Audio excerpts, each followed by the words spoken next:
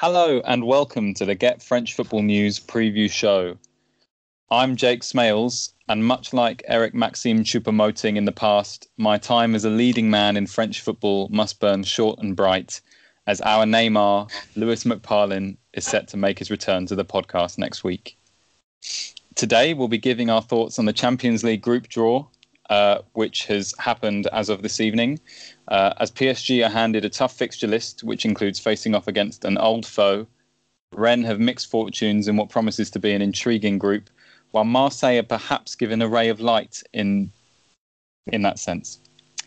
We'll also be previewing some of the Ligue 1 action coming up this weekend, as PSG host Angers on Friday evening, Lille make the trip east to Strasbourg on Sunday, before Lyon and Marseille clash in the weekend's headline fixture. Today, I'm joined again by Jeremy Smith. Jez, last Saturday, it's safe to say, was a particularly devastating day of football for you personally, and our thoughts go out to you.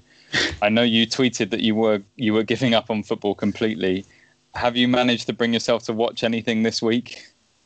Honestly, very, very little. I kind of tuned in to yesterday's revenge match, which Man United won even more easily, but I don't think Brighton's heart was in it anymore after having their heart ripped to shreds on Saturday, and mine hasn't come close to recovering yet either.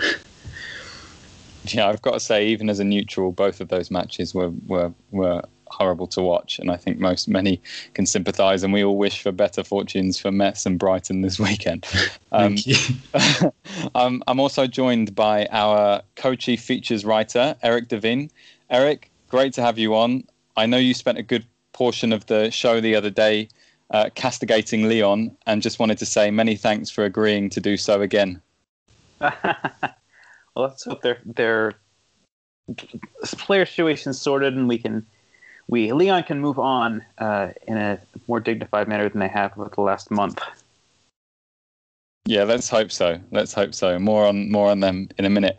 So we'll start this evening with the Champions League draw, which happened late this afternoon European time as we record. So the draw sees Marseille in Group C, along with Porto, Manchester City, and Olympiacos. Rennes are in Group E, with Sevilla, Chelsea and Krasnodar. And in Group H, we have PSG in Pot 1, along with Manchester United, RB Leipzig, and Turkish champions and debutants, Istanbul Başakşehir. I hope I pronounced that right. Let's go in alphabetical order here.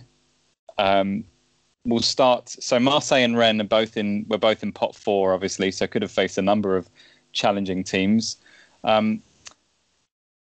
Jez, do we think Marseille was somewhat fortunate in this draw? How do you think they'll be feeling about this overall? It definitely could have been a worse draw. I don't think this is too bad at all. It's not going to be easy, and you'd expect Man City to pretty much run away with the group. And I think, as we've seen numerous times with clubs from all different countries, not much beats a bit of European experience. And so Porto, I think, are kind of past masters and are going to be tough to beat. And then you've got Olympiacos, who are also have the Champions League experience, but are a bit of a sort of unknown quantity. But I think, if I was a betting man, I probably would put Marseille to finish maybe third. But I think they've got to be reasonably happy and think that they've got a good chance here. There's quite a few sort of,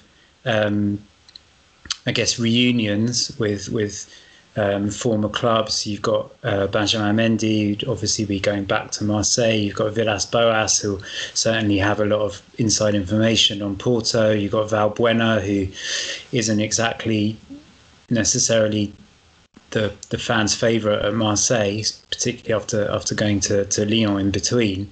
So there's some nice little subplots there, and I think Marseille have got to think that they've got a reasonable chance to get second place. It feels relatively even between those other three teams. And actually, just looking at Jonathan Wilson's predictions in the Guardian, he's tipped Marseille to finish second, but they certainly have to improve on their current form, I think.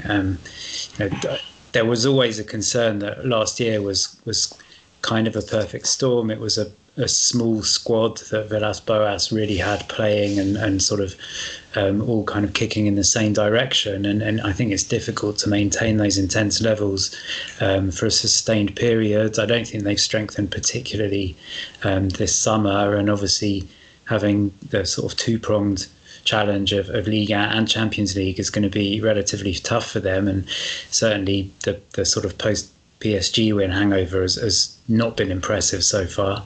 And that's not just bitterness from Saturday talking. So, yeah, I think their form needs to improve, but you hope that certainly under a great man motivator like Villas-Boas, they'll be able to raise their game and hopefully spring a surprise or two. I think, it could well come down, with all due respect to Olympiacos, I think it could well come down to the Marseille-Porto matches, and how they go may dictate who finishes second.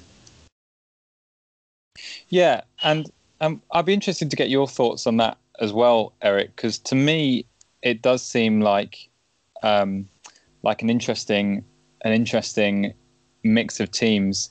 And as Jez alluded to, there are those narratives, and it will be particularly interesting to see Andre Villas-Boas face off against the team in Porto that he did so well at, in terms of winning the Europa League and winning the Portuguese league unbeaten. But do you think Marseille have enough? I mean, yes, we've talked a lot about how perhaps on these podcasts their squad is a thin one, but do you see them making it through this group? Yeah, it's a possibility. I think Porto aren't. We've been used to seeing this team in the round of 16 in the knockout stages of the Champions League in recent years, but I think that they've tailed off a little bit. I think that they don't have quite the attacking firepower that they do. I know Moussa Marega a really exciting attacking force, but they're definitely still players that could leave as well. I mean, let's look at Tejas, who's consistently linked with the move abroad. I think that could be a confounding factor. He's really a key player for them.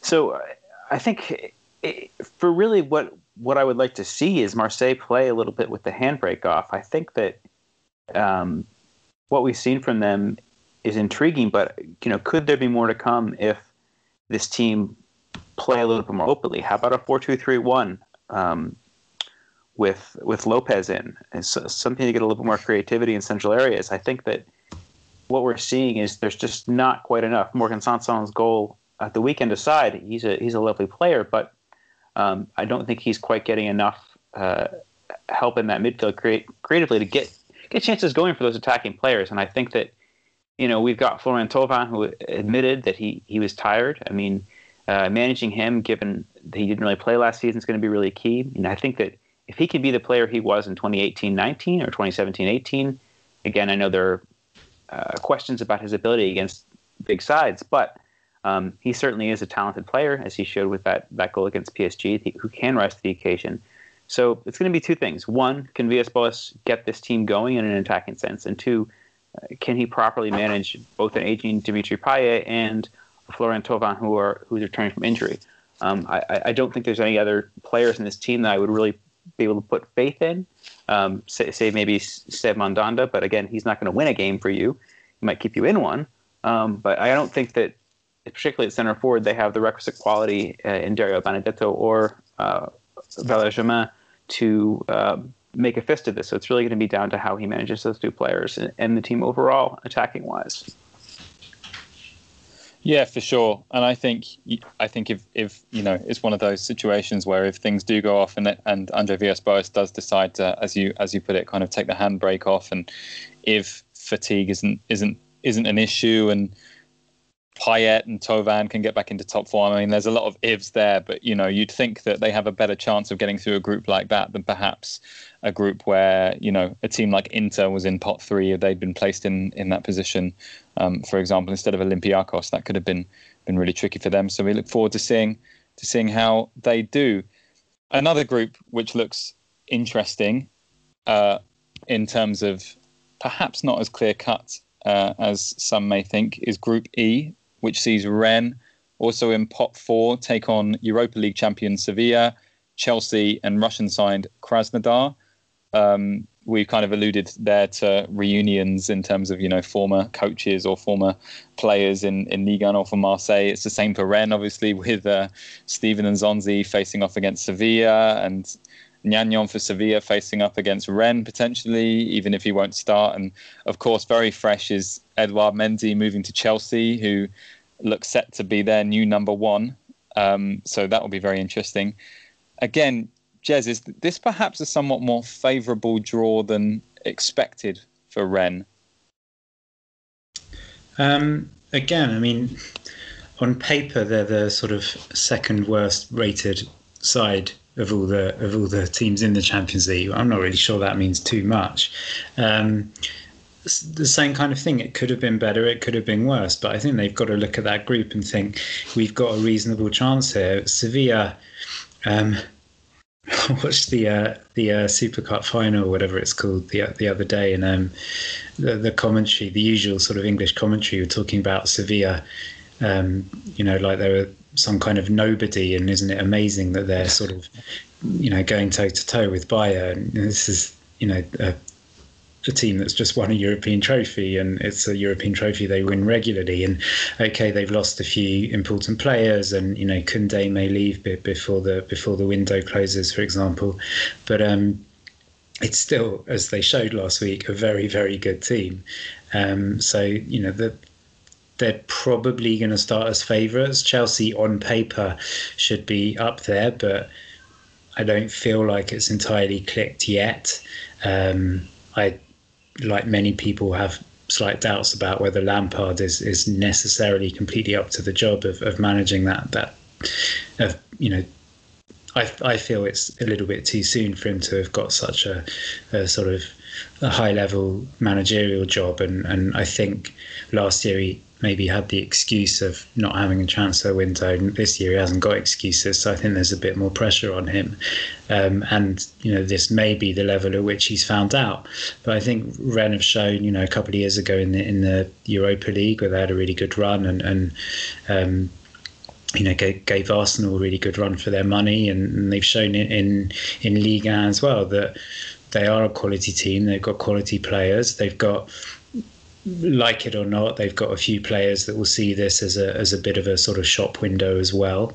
Rennes themselves may see it as that. If Camavinga has some, he's destined to leave for a ridiculous amount anyway, but perform well against the likes of Sevilla, and they can probably add a couple of zeros to their Real Madrid asking price, for example. So I think there's lots of incentive and lots of reason to think that Rennes could well challenge for one of the top two places. I think this one is, in a way, I feel like they've got a better chance than Marseille, in the sense that I think arguably there's two teams that you'd say are better than them, but it doesn't look like there's one that might run away with it.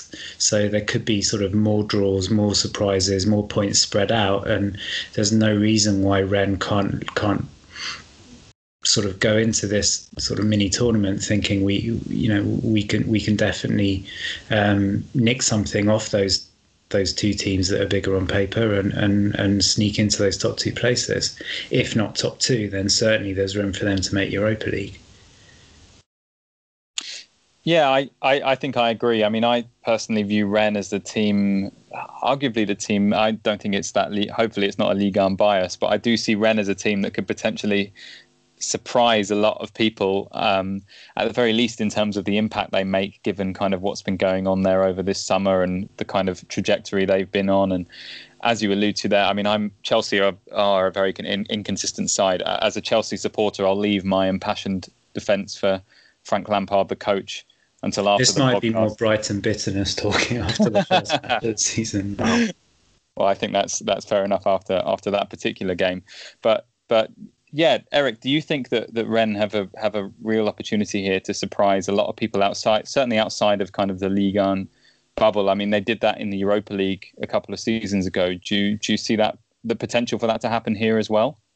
Yeah, and I think that's actually an excellent parallel, Jake. I think that the teams that we saw them really surprise against were Betis and Arsenal.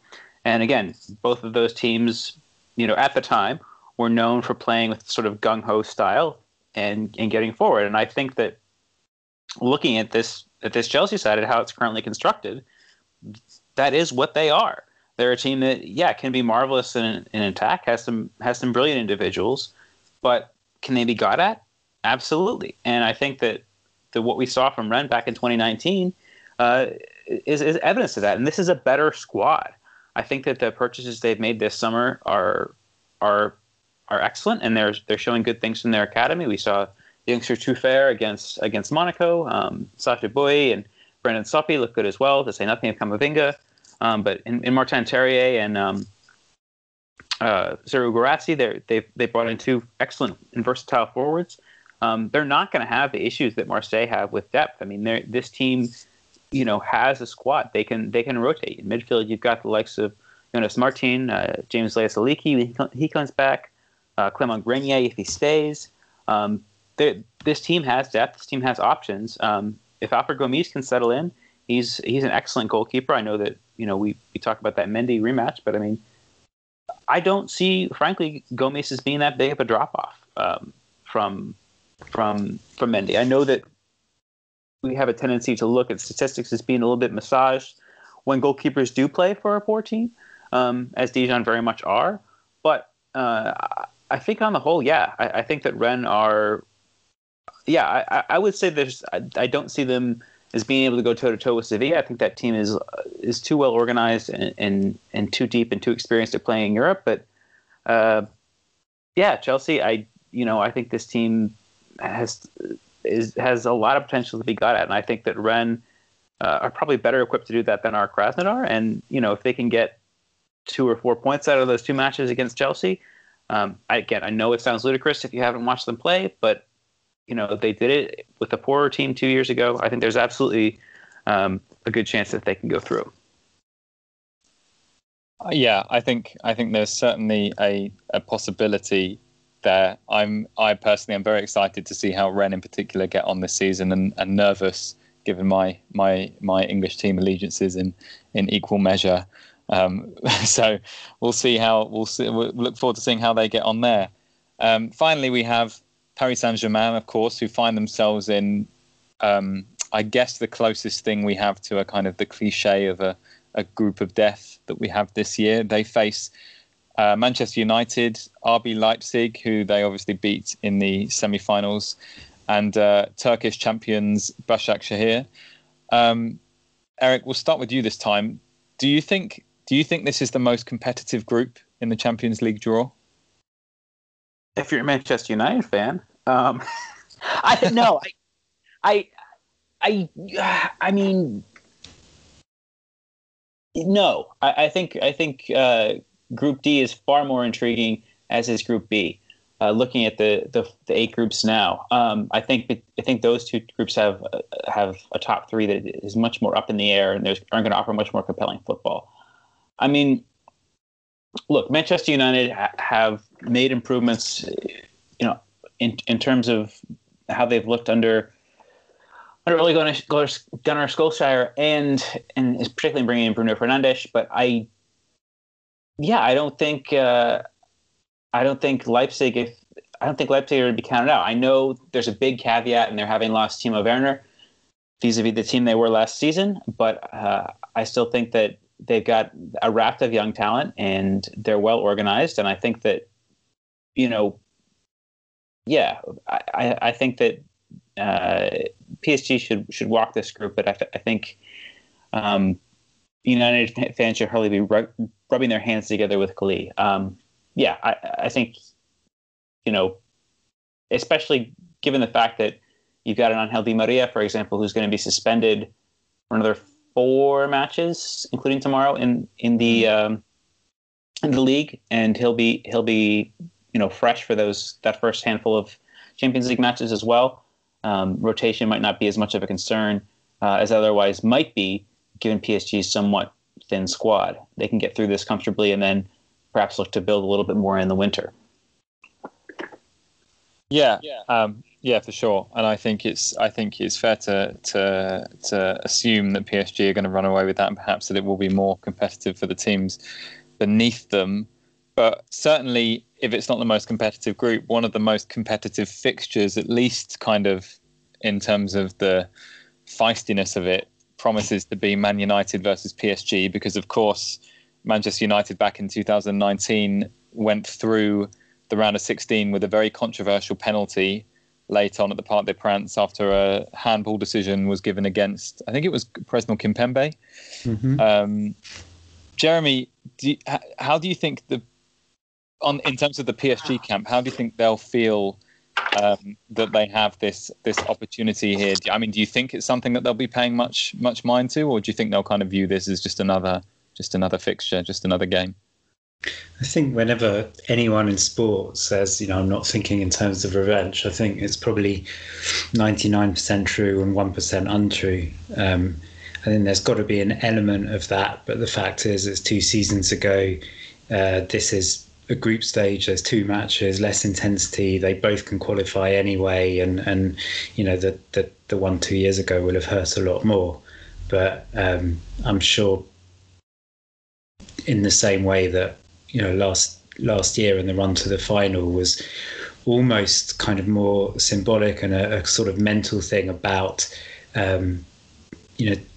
jumping those hurdles that they've so struggled to jump in the past.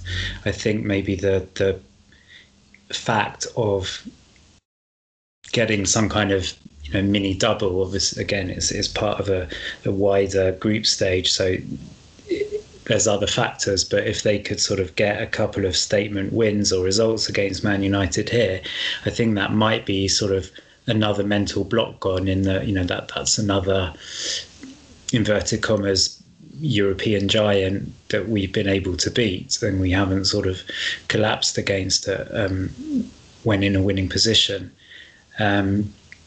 But I'm not as convinced that PSG are going to run away with it. Again, this might be bitterness from Saturday talking. There's a theme in every group, but United are, I feel, reliant on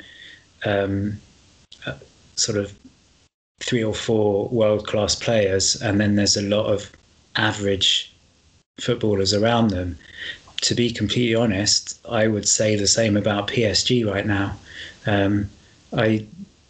I still think that the run to the Champions League final last year was pretty flattering, and that actually it hid a lot that is still wrong with that team and which still hasn't been rectified. But the fact is, when you've got players like Mbappe and Neymar and Di Maria, for example, it can hide a multitude of sins, and I expect them to get through the group stage because of that. I don't know about running away with it, but I think they're going to struggle a lot more than last year to get as far as they did last year, without doing something special in the next 3-4 days, which it doesn't particularly sound like they've got the that they've got the means to do. So I don't worry about them, but I'm not expecting anything special really from them this year in terms of Champions League. Interesting. Well, we look forward to seeing how they get on, of course. And my plan was kind of in line with what you were saying there, Jez, I guess, in terms of doing something special in the next however many days there are in the transfer window, and kind of increasing and improving the quality of the squad overall. My plan was to talk about transfers. They've signed Florenzi from Roma, and they've made a couple of these loan deals permanent that they've had, and they've been linked with, be it defenders in Diakabi at Valencia or midfielders more recently at Dele Alli at Tottenham, which is kind of an intriguing link. But some news that has kind of broken more or less this evening as we record is that reportedly, at least, PSG have been in talks with Lyon to sign Houssem Aouar. Eric, as the kind of the source on all things Lyon, is this a shock? And what do you think? Do you think there's any legs to this? This was recorded in L'Equipe a few hours ago, and it's sort of buried at the end of the article. They do mention that it's a sort of arrangement that could be done perhaps with an eye towards 2021, that he could be purchased now and then loaned back. I think that might make a little bit more sense. I think that if I'm Aouar and I'm a player now, I would be foolish to take that move. Even given his versatility, he's a squad player at best, especially if PSG played that 4-2-4. And I think that he'd have a much better, well, maybe he wouldn't have a much better time of it under Rudy Garcia, but he would certainly allow himself to continue to be selected by Didier Deschamps heading into next summer's European Championships. And I think that needs to be the player's goal now. Again, if PSG are making Aulas and Lyon an offer that they can't refuse financially, that could change things. But again, I this doesn't really make a whole lot of sense. I think that, Arsenal, which is the club Aouar has been linked with time and time again, and are rumored to have made concrete offers, including a cash plus Guendouzi offer, that makes the most sense. If we look at Mikel Arteta playing that 3-4-3, Aouar is a perfect fit for that midfield. PSG, I don't really see where he naturally fits in. I think he did play as part of a midfield two at Lyon briefly with Tanguy and Ndombele, but that was really needs must at the time. Luka Toussaint was out of favor for a while. I don't think that he could play in a 4-2-4 alongside one of, say, Gay, Verratti, or Paredes. I think he's just not really quite defensively minded enough, not through any fault of his own. He's a hardworking player, but yeah, this doesn't seem to make a whole lot of sense for me, both from the player's perspective or from a PSG perspective. Again, they're not the ones making the moves. It's going to be Al-Khelaifi and Aulas. If they put their minds to it, it could happen, but I don't see it making a whole lot of sense. Aulas, I mentioned a third mystery club, and if that is PSG, I guess that could be true, but I would be very surprised to wake up tomorrow to Aouar holding up a jersey at the Parc des Princes. I don't think it's going to happen, but I am in the minority of one, apparently, who actually thinks it does make sense for Aouar and PSG. I think he's the type of player PSG do need. Like I said before, I think their midfield is extremely average and sort of very kind of workaday, apart from Verratti. But I just don't think you can rely on him. I think he's a pathetic child. And I think that's what you really think. Sorry? Tell us what you really think. I think Aouar has the versatility that he can fit across the midfield, and apparently Deschamps thinks in the forward line as well in a variety of positions. And I think he's got the nous and the line breaking ability more in terms of passing than sort of running with the ball necessarily to add something to PSG's midfield. And for him personally, Eric probably sees him a lot more regularly than I do. I'm still not absolutely convinced about him. I still think he underperforms more often than he raises his game. I still think he's incapable, considering the way people talk about him. I think he's shown himself incapable of sort of raising the team up to his level. More often than not, he'll drop down to their level. And I think maybe, I'm not sure he's ready to move abroad. And I think moving to PSG, staying in France, learning alongside players like Neymar and Mbappe, I think could be good for him. If Tuchel is serious about dropping Neymar back to a number 8 position, then obviously forget everything I said, but I'm not sure that realistically is going to happen. And I do think that Aouar and PSG actually wouldn't be a bad move for either party. I do think that he does suffer in a major way from consistency issues. I think that it's been a struggle for him that, in a team that has such a ball dominant player as Memphis Depay, I was sort of excited to see how a non-Memphis Depay team would play consistently in Liga down the back of the last season. Perhaps with Aouar getting a more consistent role and taking the reins of the attack more often. But I think that by and large, he's been outshone by players who have been more consistent who have worked harder. We look at someone like Maxence Caqueret, for example. I know they play dissimilar roles, but I think that I think that the move abroad, the scrutiny of Arsenal and their infamous fans, I think could be a step too far for him at this juncture. Consistency wise, Yeah. So what would your were he to go to PSG, Jeremy? What would your tactical imagination of how he fits into that team be? He replaces Verratti like for like, or No, because I think Verratti is more effective as a sort of a deeper lying midfielder. I'd want Aouar sort of pushing forward a little bit more than that. But I think some kind of 4-3-3, or in a sort of 4-4-2 diamond. But I think you can play either on the centre or the left. And I think PSG have got a lot of players who can fit a lot of positions, and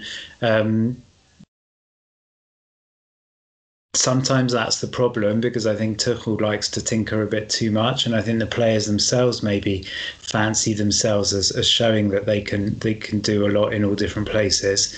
But I do also think that, especially in a long season and with what PSG now have is a pretty thin squad, that could come in very useful. So someone like Aouar, who I think can be relied on in more than one position.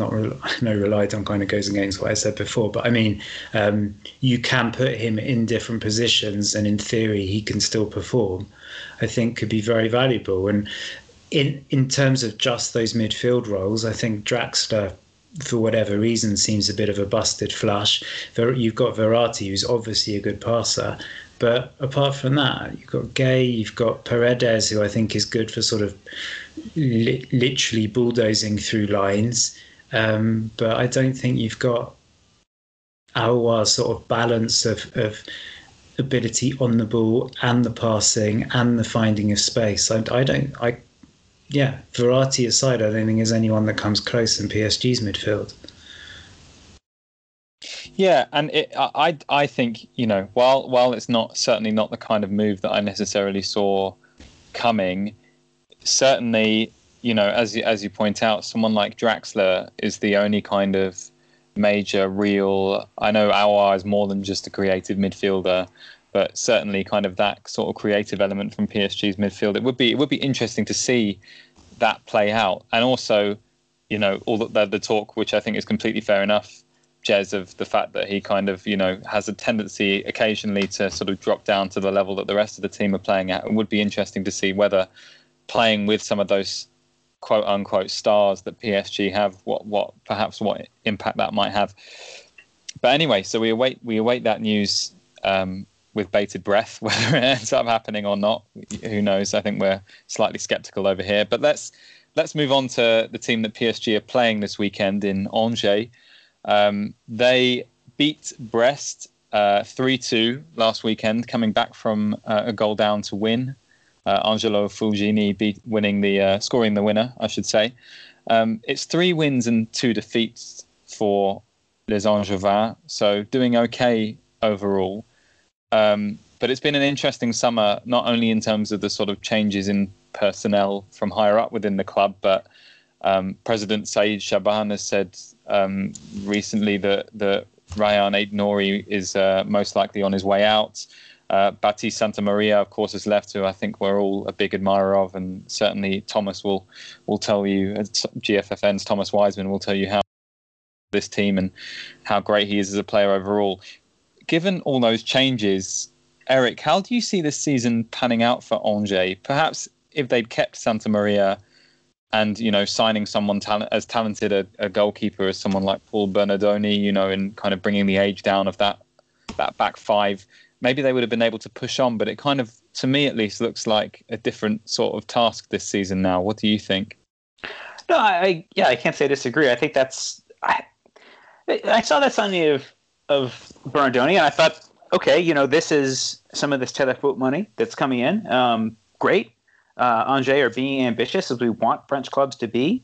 But then to sell Santamaria, for not a lot of money, I don't remember what his contract situation was, but to Freiburg. This is not, a European regular.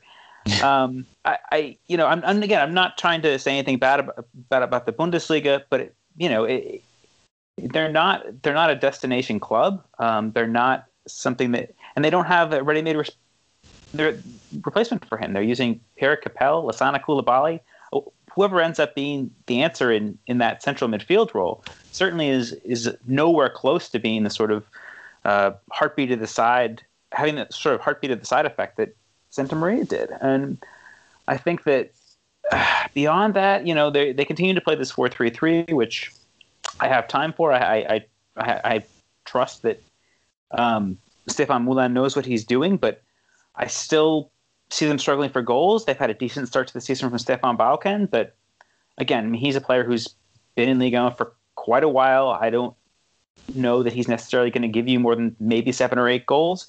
Is that enough to stay up? This team at their best has relied on, more on having a center forward who has some amount of goal scoring prowess. We look at Karl Toko Ekambi, Famara Diédhiou.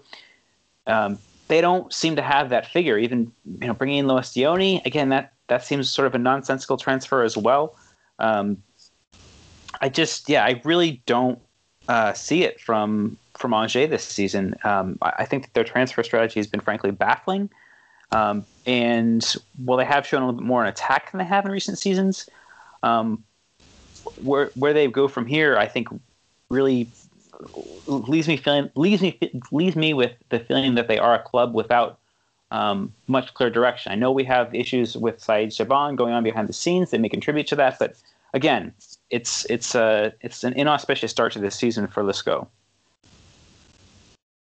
Yeah, I agree, and it's I think it's slightly turbulent times with obviously Olivier Picot, the sporting director, who's been so successful there, leaving, and perhaps that says something about the transfer policy. And Thomas was talking about the other week about the club, potentially, their kind of search for a replacement for Santa Maria. And how do you find the replacement for someone like Santa Maria, who does all the things that he does for the money that they've ended up selling him for, even, I should say. And they were linked.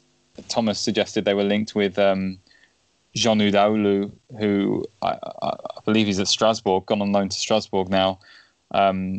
So that's out the window, and even he, I don't think, was a suitable replacement. So their start to the season has been perfectly fine. I was perhaps more worried than I am now, looking at how they're doing after 5 matches. But certainly, it's going to be tougher this season for them. How do you see them approaching this game, Jez? I mean, obviously, we're used to seeing Angers play defensively and play on the counter. Will it literally be a case of containing PSG, or do you think we can expect anything kind of wildly different from Angers? No, I think although they've been relative fun this year, and certainly last weekend, I think Moulin is still instinctively a pretty defensive coach, and rightly or wrongly, although I think their aura has slipped a little bit, I still think that most teams will go to PSG. Certainly now they're sort of approaching being back to full strength. I still think most Ligue 1 teams will go there sort of just hoping to come away without a severe beating. So I expect them to try to remain tight at the back, possibly nick something from a set piece, which they are very good at. Traoré scored a great volley at the weekend, and Thomas, I don't know if he's going to be back, so I think he's got a fractured hand. But no, he's not in the squad. He's not, okay.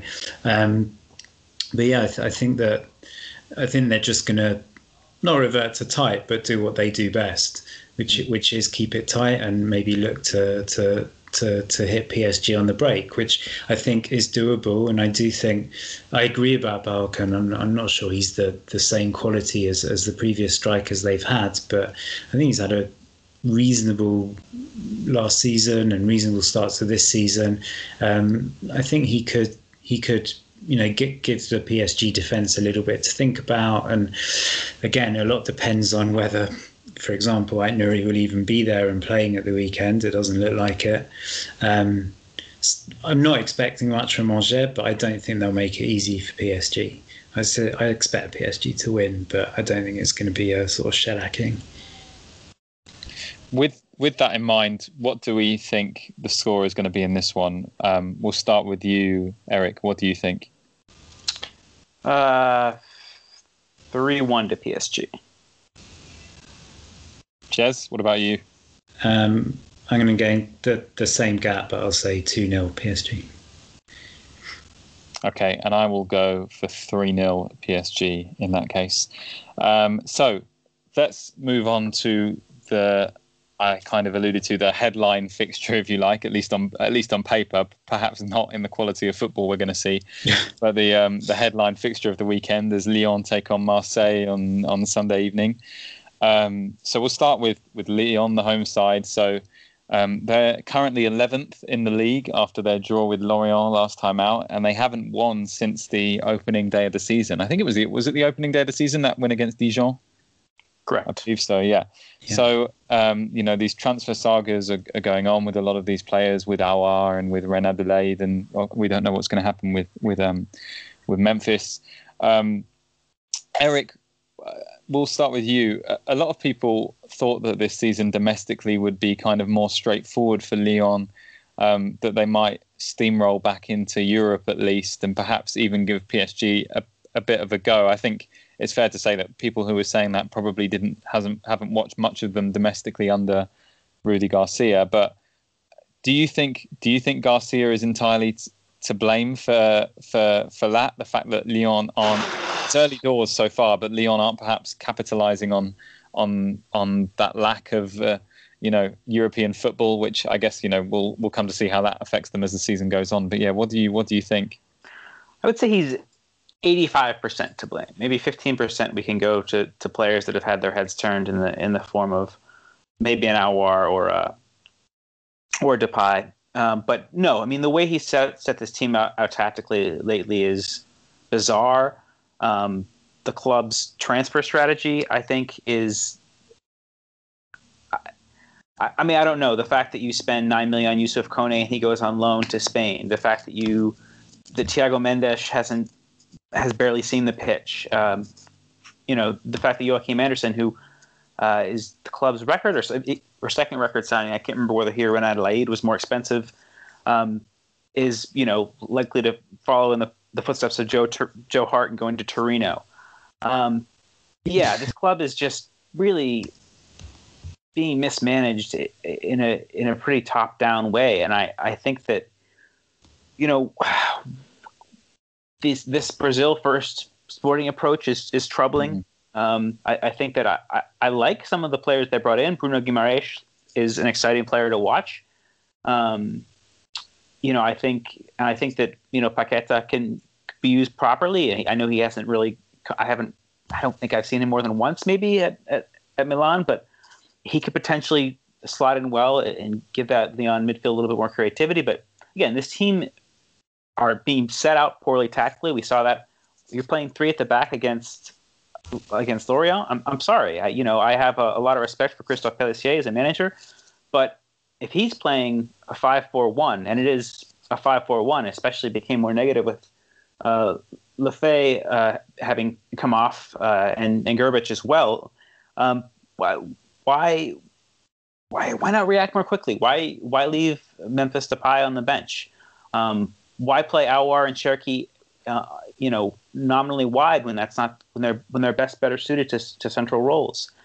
There's just so much wrong about how this team are both approaching individual matches, and the market at large right now that is really troubling. And Aulas has been quick to trumpet the signing of Paqueta as being particularly ambitious. And yeah, I guess if you look at the money involved in the transfer, it is, and given how much Milan paid for him, I believe they paid 39 million for him in winter of 2019. He's a Brazilian international. That's all well and good, but again, do the pieces fit? And I don't see that. If you're going to spend 20 million and you've got capable midfield in terms of Caqueret and Guimaraes. And even if Aouar leaves, you still got. I think there's good things to come from John Lucas. I know he's a young player, but I think he's evinced some potential as well. I would rather see that being spent on a third central defender. Are you going to play every single match with Marcelo and Denayer? Who's your backup left back now that Koné is gone? I mean, a rotation of Maxwell Cornet, who has done well against bigger sides. has been okay, but then you're going to Melvin Bard and Sonali Diomande, young and exciting players. But if that player has to play, 30 matches, is that what you want? Lyon are an injury at fullback away from being in really dire straits.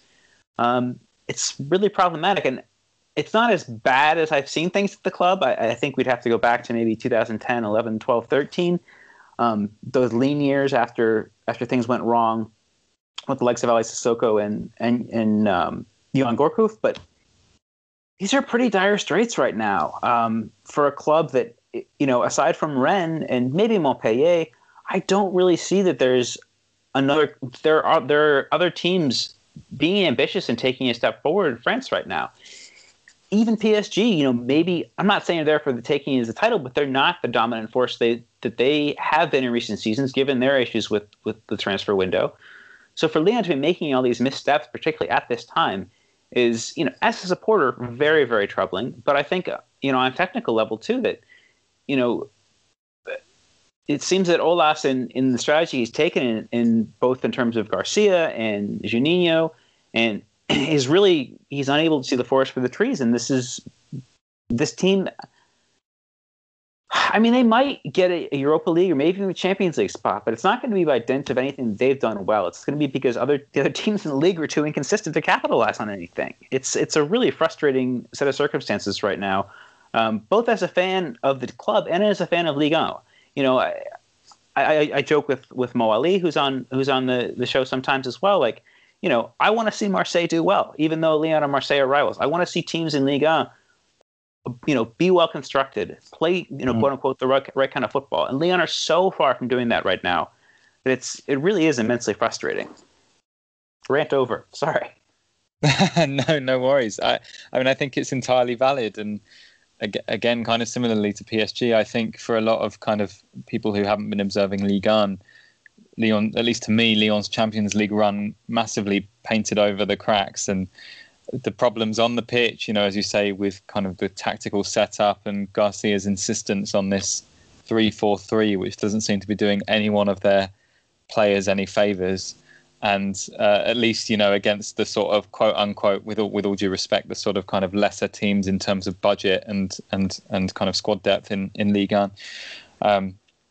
And also off the pitch, I mean, Jez, just one last thing on Lyon. We'll come to. I'd like to hear your thoughts on the whole Lucas Paqueta thing, because a lot has been made of, Juninho. Really, like, it's kind of, other than the odd success and Bruno Guimaraes being a big one, it is kind of this all Brazilian club, and a lot of a few misfirings so far, and to spend 20 million euros on a player who clearly has a lot of potential, has been backed, sought after by a lot of big clubs. It didn't work out for him at Milan, but it's a huge gamble, to spend 20 million euros on a player who didn't really impress all that much, other than I think in a few early games for AC Milan, right? Yeah, absolutely. I mean, I totally agree with everything that Eric said. I think Garcia definitely should take a lot of the blame for a lot of the problems currently, but I think they go back to before Garcia arrived. And I'm not saying anyone's missing Genesio, but you look back and that definitely seems like kind of calm, normal days where it might have not been very exciting, but at least he was sort of relatively reliable, and you knew that Lyon would qualify, not necessarily comfortably, but at least qualify for Champions League. And everything that they've done since seems to have gone wrong. And for me, I put a lot of the blame on Juninho, who I just don't think is up to it. And it's always a worry when a club legend comes back, and I'm sure that part of it was because people, Aulas probably thought, well, Juninho is going to have so much credit that he'd have to really go a long way to lose all that credit with Lyon fans. But I think he's well on the way to that. And when this Aouar PSG rumour broke, I saw a lot of people saying how disgusting it is that Al-Khelaïfi is bypassing Leonardo. Maybe that's because Leonardo is seems obsessed with Serie A, and Juninho seems kind of similar in terms of Brazilians, and it might not be his fault. That might be just as far as his network goes, and then obviously that in that case that's the Lyon hierarchy's fault for bringing him in, I guess, and exacerbating it by the fact that that means that Maurice felt that he had to leave, and I think it's clear that he's done a great job over recent years. But yeah, I think Juninho has mostly been missteps, obviously starting with Silvinho, which meant that last year was kind of a fighting sort of, can't think of the right phrase, but everyone else had a head start before Garcia even came in. And yeah, most of the transfers in. I mean, even Guimaraes so far this year. I know it's very early; it doesn't mean too much, but he certainly doesn't look the same player that he was when he first arrived at the club. But yeah, as Eric said, I mean, for me, in terms of midfield, I think you've got quality there. You've got Guimaraes and Caqueret, you've got Lucas there, and rather than spend 20 million on Paqueta, I'd have spent 20 million's worth of man hours sweet talking Ren Adelaide and saying, you are part of our plans, absolutely, we want you in that 3-man midfield, come back and draw back on all the things you said. Don't worry, your first team place is safe here. But there's too many stubborn people in the background, most of all Garcia. The one thing I'd say is, he's giving a couple of young players a chance, but even then he's sort of ruined any credit that he might have had by trying to say it was all down to him, when clearly some of those decisions were forced onto him. We've spoken before about how you've lost, I think, very, very talented players like Guiri and Terrier, and I don't think Toko Ekambi and Kadewere are up to it. I think there's so much going wrong there, and absolutely Garcia and the way he's setting the team up and the way the team are playing on the pitch, that you've got to give the players some blame as well, because some of them should be performing better than they are.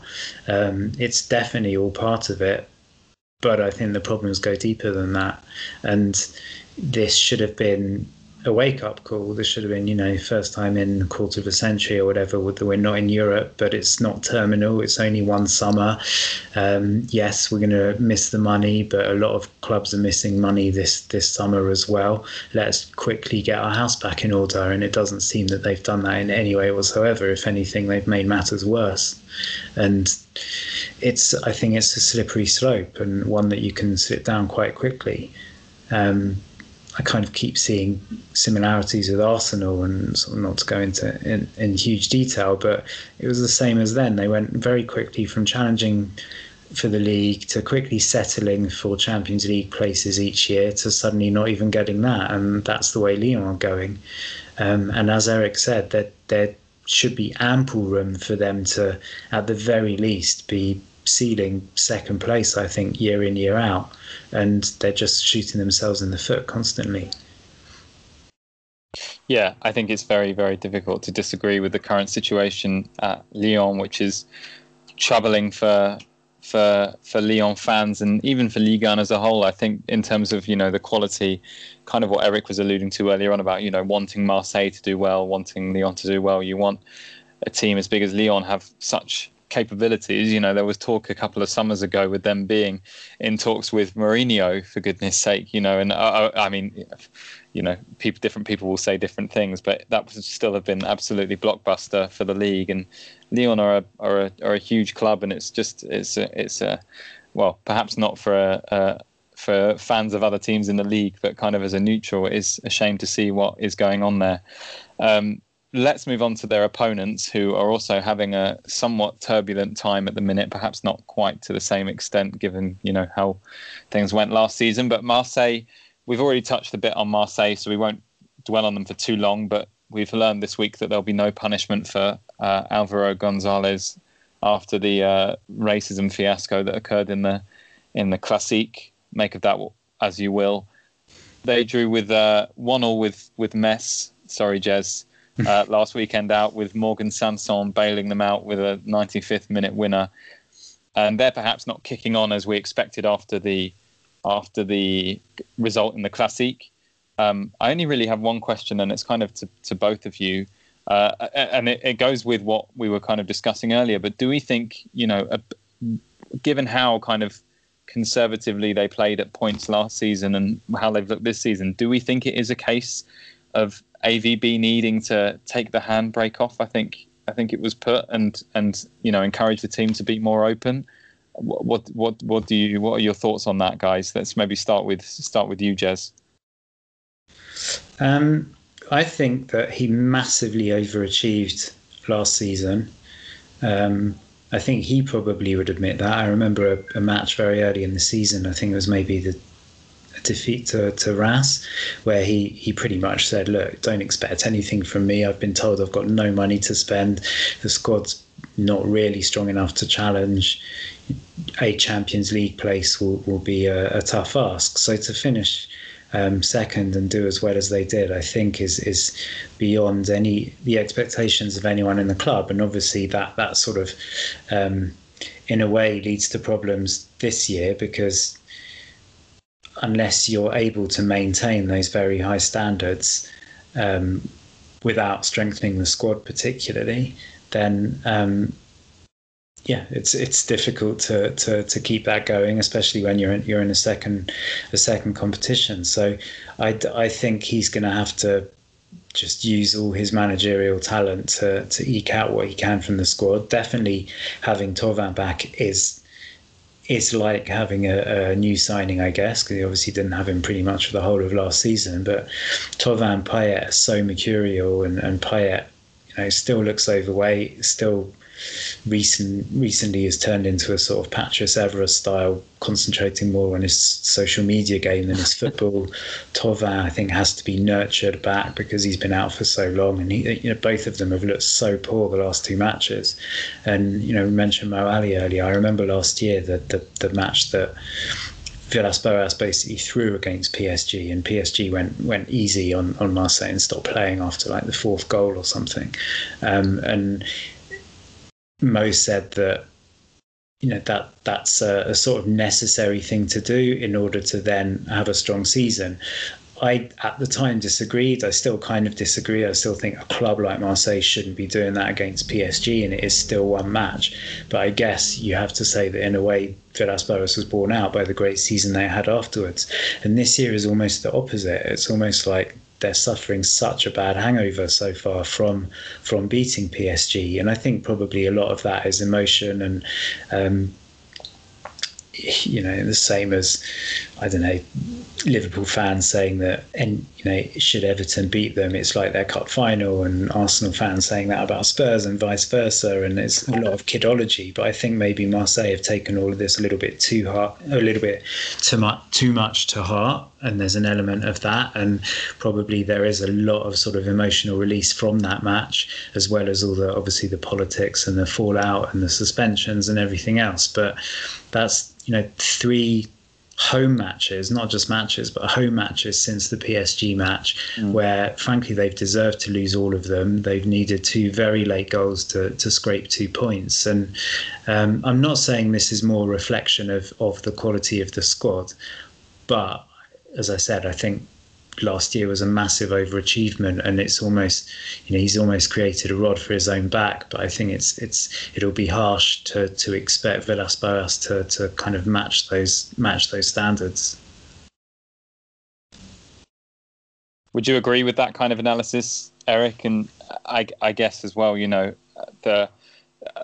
we've talked at length about the challenges that this second season will pose for them in terms of fixture congestion, but it really does, at least for now, seem like it is going to be a slog and a real struggle for them to match what I think Jez has aptly put as an overachievement last season. It's going to be I don't know what you think, but I personally worry for Marseille and think that this could be a really tough season for them in the league.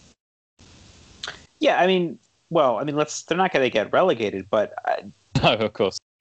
I think that they and Lyon could be in for this sort of ignominious season that Monaco had last season. I think they finished 9th, and I think that that's the sort of territory that Marseille could be headed towards. The other thing too, I think that we look at transfers. Like I think that they did well to bring in some decent players last season. in terms of Rongier. And Benedetto, okay, blew hot and cold, but like was fine for Ligue 1. But I don't know. I have a hard time believing that this club is so financially hamstrung that it can't bring in a striker. And they brought in this young Brazilian winger, Luis Enrique, who's not a striker from everything I've read. Looking at his play on Scout and Who Scored and other database sites, he plays wide. Whether they see him as a medium-term replacement for Payet or not, and this team needs goals. If you're relying on, again, I love Morgan Sanson. I think he's arguably the best transfer that Marseille have had in the last 5 years. I have a lot of time for him, but if you're relying on him to score a goal, or Valère Germain, who might be playing with Nantes come Monday, what does that really say about having options in terms of depth and attack? I'm not saying you need an out-and-out replacement for Benedetto per se, but there's not a striker out there that could be a different option. I mean, I don't know. Going back to that Europa League run, I mean, they had I think that was the season Clinton Nanji was there. Or you had Bafé Gomes. I mean, again, he's a bit of a figure of fun for English fans, but was very, very, very effective for Marseille.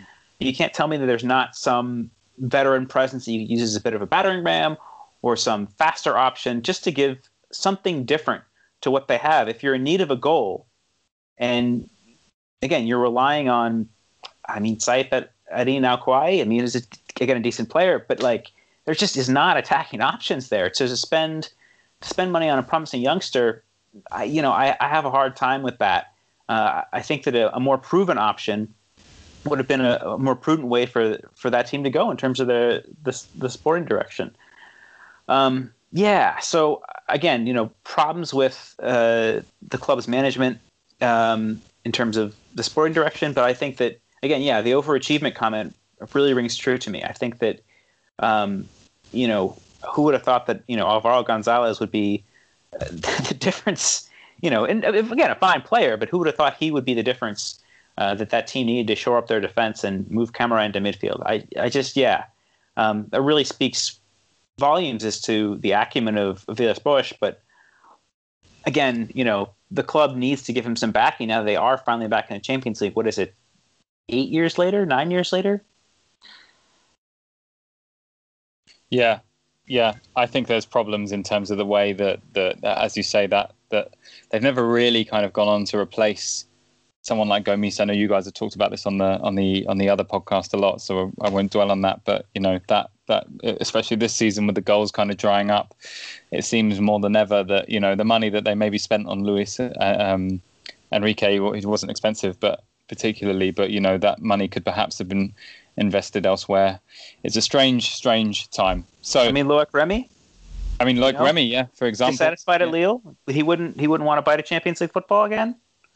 Just to throw a name out there, I think it's a valid option, especially given where he went, in terms of a team who are going to struggle this season, most likely in Serie A. It's a strange one. Anyway, I'm aware that time's ticking on, so let's go for our score predictions. We'll start with you, Eric. How do you see this one playing out? Oh, let's go back to the days of hanging Valbuena in effigy and say 0-0. What about you, Jez? Yeah, I'm tempted to say 0-0 or even -1. Let's go 1-0 Lyon and give them a sort of false dawn. I too was going to go for 1-0 Lyon. So normally I'd be inclined to go for something else for variety's sake, but I will in this case agree with Jez. Let's go through this last match then I'd like to talk to you guys about, which is Strasbourg versus Lille. We'll just touch on each team kind of briefly, but Strasbourg are currently 18th. They've had a torrid start to the season. They lost 3-2 to Monaco last weekend, despite having a two-man advantage for the final 20 minutes. They've lost 4 matches this season and only managed to beat Dijon, which, let's be honest, is nothing that anyone in Ligue 1 should be proud of at the moment. Last season they started poorly as well, and clearly a big part of that was the Europa League qualifying run. But they haven't got the same excuse this season. They kind of ended the season very strongly before the COVID-19 interruption. I guess my question is, Jez, are you surprised to see them where they are? And what exactly do you think has gone wrong or is going wrong for Strasbourg? I'm surprised to see where they are, because I still think that they've got a decent enough team, certainly one that shouldn't be struggling the way they are. But I feel like there's maybe a couple of players and also the coach who maybe are just there sort of that one season too long, and things have gone a little bit stale, and just the club, I think, need to sort of change things up a little bit. Lala clearly has wanted a move for a couple of years now. Simakan only sort of sprung to the scene really last year, but is already being talked about as being on the move, and that's probably unsettled him. Ajorc, I know there's a lot of people, especially at GFFN, who love him, but I'm not convinced. I still think he's a little bit of a lump. Thomason, I think, is someone who maybe is a really talented player who I think could maybe do with or even deserves a move. And I just think Thierry Loret as well. I think he's a quality manager, but I think maybe it's time, like lots of managers, maybe it's just the end of a cycle and it's time for him to look to challenge himself somewhere else. So I expect them to get out of it. I don't think they'll be in trouble, but I just feel like they're going to have a pretty average season, and I think it's a shame. I think also, to be fair to them, and also going back to Marseille as well, they are the Menno is one of those places where the crowd is almost like a 12th man, and so I think that's got to take a little bit of adjustment as well, playing in front of more or less empty stands. And I think Strasbourg are the kind of team that would be affected as much as anyone by that kind of thing, although probably Lens fans would tell me that's not a strong excuse right now. But I don't listen to Lens fans, so I don't care. I find it hard to kind of get excited about anything to do with Strasbourg, even though I like so much about their kind of managerial and playing staff, just because it's been the same for too long. And I think a few changes are needed to, I was almost going to say a really terrible thing and say avoid them going the way of Toulouse, but that's a real insult that isn't deserved. But you know what I mean? Like, you don't want them to keep too many things the same and gradually spiral without realizing it. Yeah, let's not forget also that the long-term injury to Marcel shouldn't be discounted either. I mean, he was really a fantastic keeper last season and has been since he joined the club. I think that his absence is not something that should go unnoted. Yeah, I agree with that. Yeah, for sure. And maybe it is just a case of this team are slow starters in the league, based on, again, what happened last season. And I think it is interesting. It's an interesting point you raised there, Jez. I feel like not enough is being made of perhaps that for, at least in terms of what I'm seeing, that for certain teams, not having fans in the stadium may well have a psychological impact. Yes, there are examples like Lens who rely on a very passionate, very vocal fan base in the stadiums, but the Menno is one of those places where you do rely on ambiance to kind of carry the team over the line sometimes. Anyway, they've got a tough fixture coming in the form of Lille, who are currently in second place. They beat Nantes 2-0 last weekend to go second. Burak Yilmaz getting his first goal for the club with a penalty, his first goal outside of Turkey at the age of 35, perhaps, I think. Well, need verification on that. But he, so far they've not really scored. They've not scored many goals. They've looked very solid defensively. The look of a sort of more classic, perhaps you could say, Christophe Galtier side. Eric, do you think they'll be pleased with their start to the season overall? Obviously, they're in second place, but there are little things like Jonathan David hasn't been scoring, and things have been quite cagey for them. Will Lille and Lille fans be satisfied with how things are going? I think narrowly, yes, and here's why.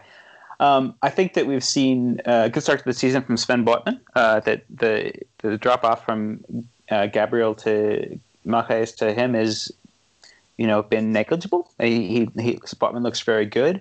And you've also got to remember there's been a lack of creativity in midfield due to injuries to both Xhaka and Renato Sanchez. That's been something that's a mitigating circumstance as well. You've got Yilmaz coming into a new league at, a player who, again, we don't want to think that players are set in their ways, but again, someone who's played in Turkey for, the best part of 20 years professionally is going to necessarily find the pace of Ligue 1 a little bit different. I know there's been plenty of jokes made about how often he's been flagged offside. But again, he's someone who's adapting to the situation. There's also Jonathan David, who, again, or David, we have to remember that his role and his success at Ghent was playing not as a striker, but more often as a second striker or even as a number 10 in a 4-3-1-2. So him playing in a 4-4-2 without a natural creative presence being so close to him, I think is tactically a big adjustment. So there's that. There's the pressure of his price tag on a young player, and there's the adjustment to a new league. So I think that, and he was so close, thanks Nicolas Pauat, to scoring last Friday, that, I don't think we should be disheartened. I think that Lille should be happy with where they are and know that, if they focus on the league and their top 3 finishes, certainly possible. Do they have the depth to do well in the Europa League as well? I kind of question that because I think I might struggle with their depth in midfield, especially if Soumare goes, and in defense. But they've got some nice options as well. I mean, we look at Luis Araujo seems to be ready to take a step forward this season, even bumping Jonathan Okoye to the bench. Timothy Weah is fit. He's a player who's evinced a lot of promise at various points in his career as well, and is still only, I believe, 20. So I think Lille should be cautiously optimistic that Christophe Galtier, who has been, I think, the best manager in this division over the last 10 years, is a manager who will get things sorted out. And I think that the confluence of necessary adjustments and the absences, again, of Sanchez, who, was one of their best players last season, perhaps their best save Aussie men, will take some doing. And that, if these players play to their potential, again, I talked earlier about the idea there being a bit of a power vacuum in Ligue 1 this season. You've got PSG, who I think will never continue to rise in the table. Rennes looked very solid, but I think third place is 100% there for the taking, and could very easily see Lille there come the end of the season with even a rather negligible improvement over how things stand right now. I feel the same. I think I like Lille. I think they're, as opposed to the likes of Lyon that we've been talking about, and even arguably PSG, I think Lille are just a really well-run club. I think they seem to have much more kind of a thought process to their transfer policy. And I think they're doing similarly to last year, really. That I think for me, there's no doubt that if the season had carried on a couple of weeks more, or certainly to its full term last year, they'd have finished third with the momentum that they were building. I think they were unlucky there. And this season, the issue so far obviously is scoring goals, and I feel exactly the same way about Jonathan David, and I don't feel sorry for him, but I think the pressure that people are putting on him to score, I think expecting him to be some kind of Osimhen figure is unfair, because I don't think he's the same profile of player. And that could be the problem, that there isn't an obvious out-and-out striker centre forward there. But they have got a lot of good attacking players who hopefully, if Gautier plays it right, are capable of sort of sharing the goals between them. And in the meantime, and while all of the new signings settle down, they're keeping it tight at the back. Botman's been excellent, and they're unlucky. Again, another late Marseille goal prevents them from being sort of joint top of Liga. And I expect them certainly to be challenging again for the Champions League places, because I think they've got a nice, well-balanced squad, and again, a very good coach who's already proven that he can sort of adapt to having to change his team from one year to the next, who can play defensive football, attacking football, and who gets the players, really playing for him. So, yeah, I'm enjoying what Lille are doing the last 2-3 years, and I hope they maintain it. Yeah, and I do completely echo what the two of you have said, pretty much word for word. I would say that I would love to see Galtier kind of try and tweak this system a bit, as we've kind of alluded to, just to try and get the best out of those, certainly out of those attacking players, as we know that he's capable of doing, and that this Lille side are capable of doing, or have been capable of doing in recent years. I think they could be on for some really exciting season if he is able to get the best out of some of those attacking talents. Let's very quickly then have a score prediction for this one. Eric, what do you think is going to happen here? Let's see. This is at Strasbourg, but fans aren't really a factor. 0-2. What about you, Jeremy? I'll go 2-1 Lille. Okay, I was also going to do that, so I will go for 3-1 Lille.